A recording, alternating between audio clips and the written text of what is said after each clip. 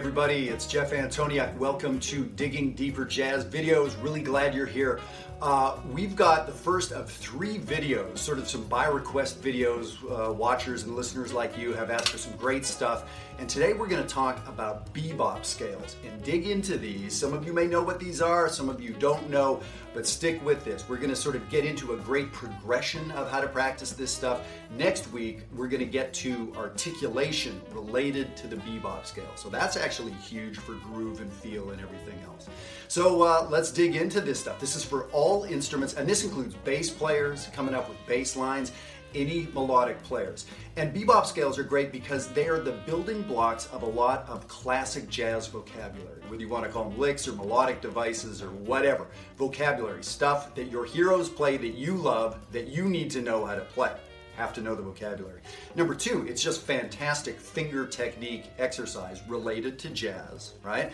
And then the third thing is, as I said, this sort of implies or demands really understanding how to articulate this stuff, these bebop scales. So we're going to get into that next video, so make sure you tune in next week for that one as well. Well, so we are at about 1,000 subscribers here with these Digging Deeper videos. I started these on a lark practically, and there's 1,000 folks out there subscribing who are into this information enough to subscribe. That's fantastic. Thank you for subscribing. If you haven't, please do.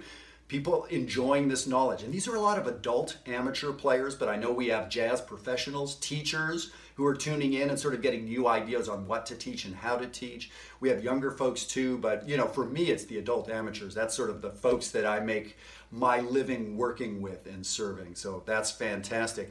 And I know there are many thousands more that haven't subscribed that are watching these. That's fantastic too. So I feel good about everybody tuning in and getting this good knowledge. Okay, let's hear what this bebop scale stuff sounds like.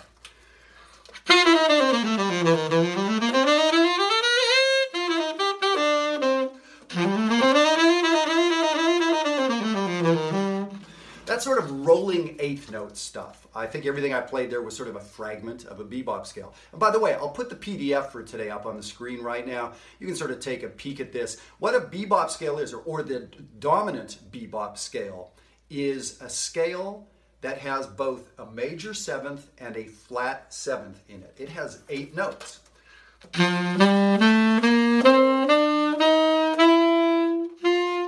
And I guess we would call there's a 9th note, which is when we get back to the top of the scale. So now we're calling these bebop scales. That's not a great name for these, because check this out.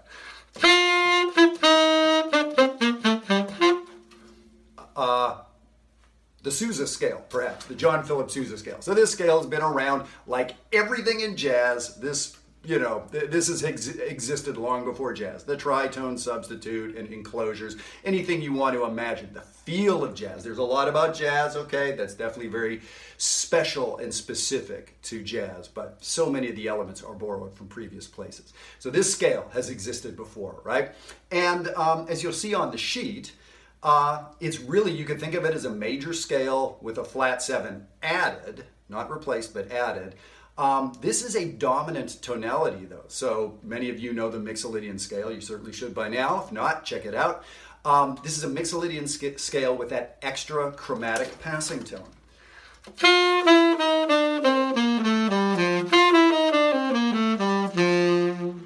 So, what's the big deal? It's got an extra note in it. So, a lot of people have observed that when we put that extra note in there, and if we start on the root, all of the chord tones, 1, 3, 5, 7, fall on the beat.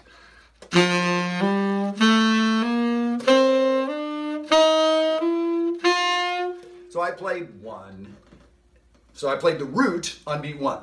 Then beat 2, I was on the 3rd. 1, 2, 3, right? On the next beat, I was on the 5th. On the next beat, I was on the flat 7th. And then on the downbeat of the last bar, I was on the root. So it's very interesting that all the chord tones line up on the beat. So that creates some sort of consonant sound.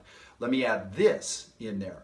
You can start, so if you start on the root and everything's on the beat, turns out you can start on any chord tone, on any beat, and all the chord tones will necessarily fall on the beat. So if I start the scale on the third, if I play, as you see on the sheet, the G Mixolydian, or I'm sorry, the G bebop scale, starting on the third.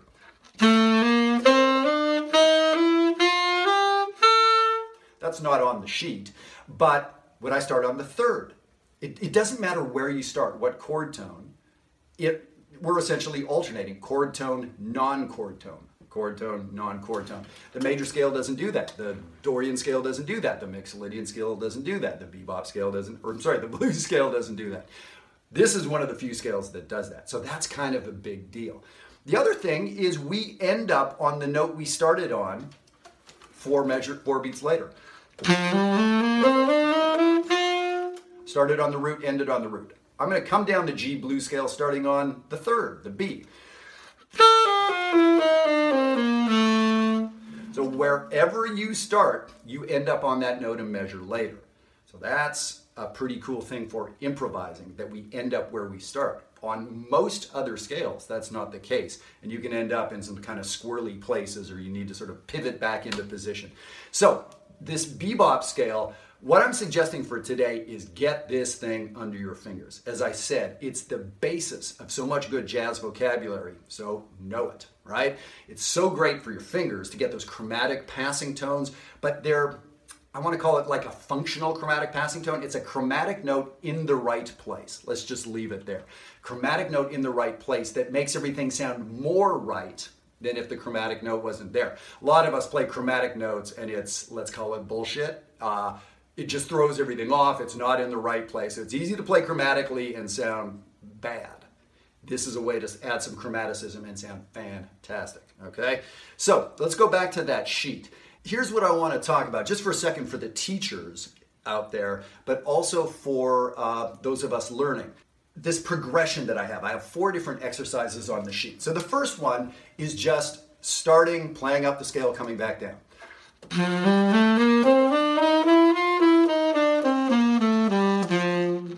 That will probably be the easiest way for someone to learn this and get this under their fingers, because most of the scales you've learned, let's call it all the scales you've learned in your life, start at the bottom, they ascend up a root, up an octave, come back down. So you're used to that. So let's start there. Great. Practice your 12 bebop scales that way. If this is new to you, just practice 1 or 2 or 3. Don't worry about all 12 keys quite yet.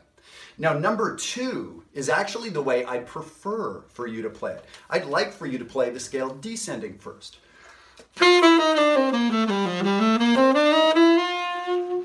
For 2 reasons. 1, it's different. And I said 1 and held up 2 fingers. I don't know what that's about. 1, it's different, so I like that. Little synaptic disconnect or something. And I held up 3 fingers there. I have no idea what's going on with this hand. 1, do it because it's different. Different is good. And here's the thing. If you're a beginner at this, different is bad. Don't do different. So if this is new to you, practice it the way that's most comfortable, ascending, then descending. If you've done this a bit, practice it descending. 1, because it's different. 2, because that's how we hear jazz musicians playing this scale. I haven't added it up, but I think like 75% of the time when you hear a blues scale or a fragment, it's very often descending. Open the Charlie Parker Omnibook, open transcriptions of great bebop players, and you'll see lots of the times the scales are descending. There will be an arpeggio up and a scale descending. That's a huge generalization, but it's a good one and it's pretty correct too. So practicing these things descending and beginning to hear and see them that way, I think is really good. Okay, back to the sheet. What I put down for the third thing, I like the sound. So now for those of us that have these scales a little bit going on, I like the sound of continuing the scale past the root. So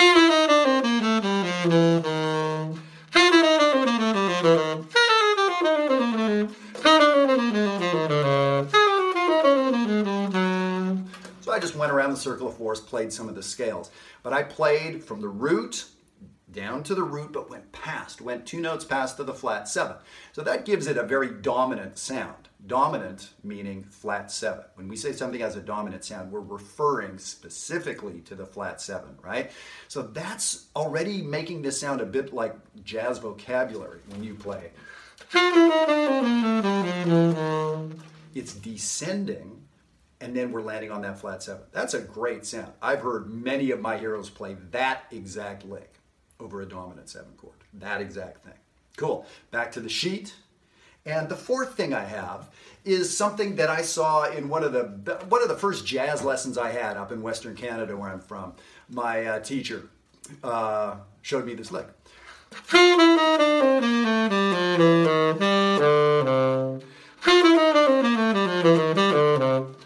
And so David Baker, the great jazz educator, pioneer at Indiana University, that was in one of his early books on probably page 1. Just a great classic little button, little end to that lick. And again, we hear now he didn't compose that lick. I think he probably heard it. It was in the air. That was classic bebop vocabulary, and he codified it. He wrote it down.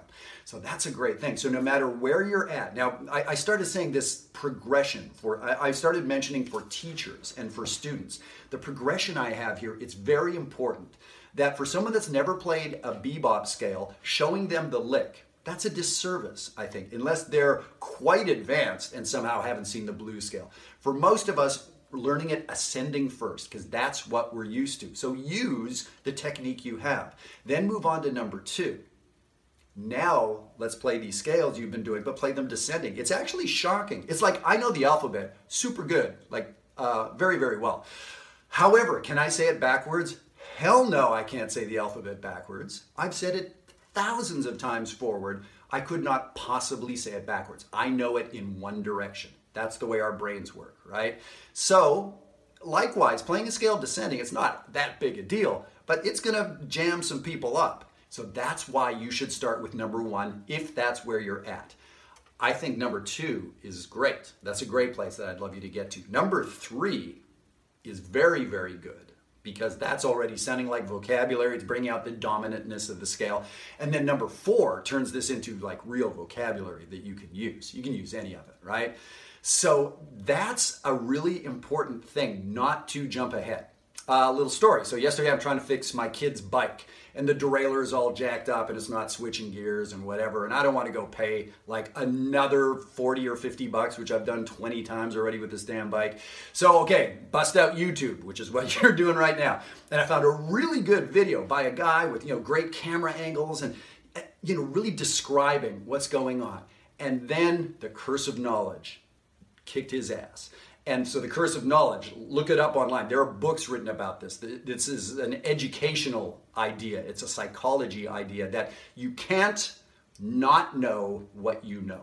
I'm aware I know this stuff well. I'm aware you don't know it as well. But that doesn't matter. Just that intellectual knowledge. It's almost impossible for someone to put themselves in the headspace of not knowing something they already know.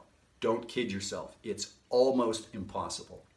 Proven thousands of times with psychology exams and tests and everything else, okay? So in this video, this guy, it was great. He was like at my level and I knew, and then he jumped ahead and was like, okay, now you just adjust this screw and whatever. So, whoa, which of the 10 screws is this now? And I rewound it 20 times. I couldn't figure it out and I was done. That was it. I could do no more, right? And so a lot of teachers get their ass kicked by the curse of knowledge, and they'll jump in at number 4. Or, by the way, there's like 10 more steps we could go here that I didn't put on the sheet on purpose. I could put them on the sheet, but that's not where we're at, right? So everybody out there, including pros, can go over this stuff. And now, if you're a pro and you haven't practiced number 3, great, jump in there. You don't need 1 or 2. You get the idea, right? So today we're talking about these bebop scales, but quick little aside into good education. And frankly, just making yourself understood whether you're a teacher or not. As an adult student, cutting yourself slack that when somebody says start here, they almost certainly jump to step number 7. And you would be better served by starting at step number 1 or 2. You'll get to number 7. You'll get there quicker than if you try to start there. It's a big deal. A lot of teachers get that wrong. Okay, so for today, that's pretty much what I want you to do. So write me if you want to get a hold of this PDF. Just send me an email at diggingdeeper dipperjazz@gmail.com, and I'd be happy to send you this PDF or any of the others. As I said, this is the first of 3 parts. Next time I want to get into articulation, which was another request by one of the viewers out there. So we're going to get, and that's really, really important. So please do tune in for articulation related to jazz in general, but it's fantastic for these bebop scales. The next video after that, the third video after that, we're going to dig into major bebop scales. Yet another request. So I love that thousands and thousands of you are checking out these videos. That's fantastic. I really do appreciate the comments. Please get in touch with me. You got the email address there, sending out the PDFs. I love that. But I do want to know how this stuff's hitting you, what you're interested in doing. So please leave me a comment here on YouTube or whatever else. So thank you so much. I didn't mention it earlier, but these videos are always sponsored by Gonzalez Reeds, and that's what I'm playing here. So thank you so much for tuning in. We'll see you next time.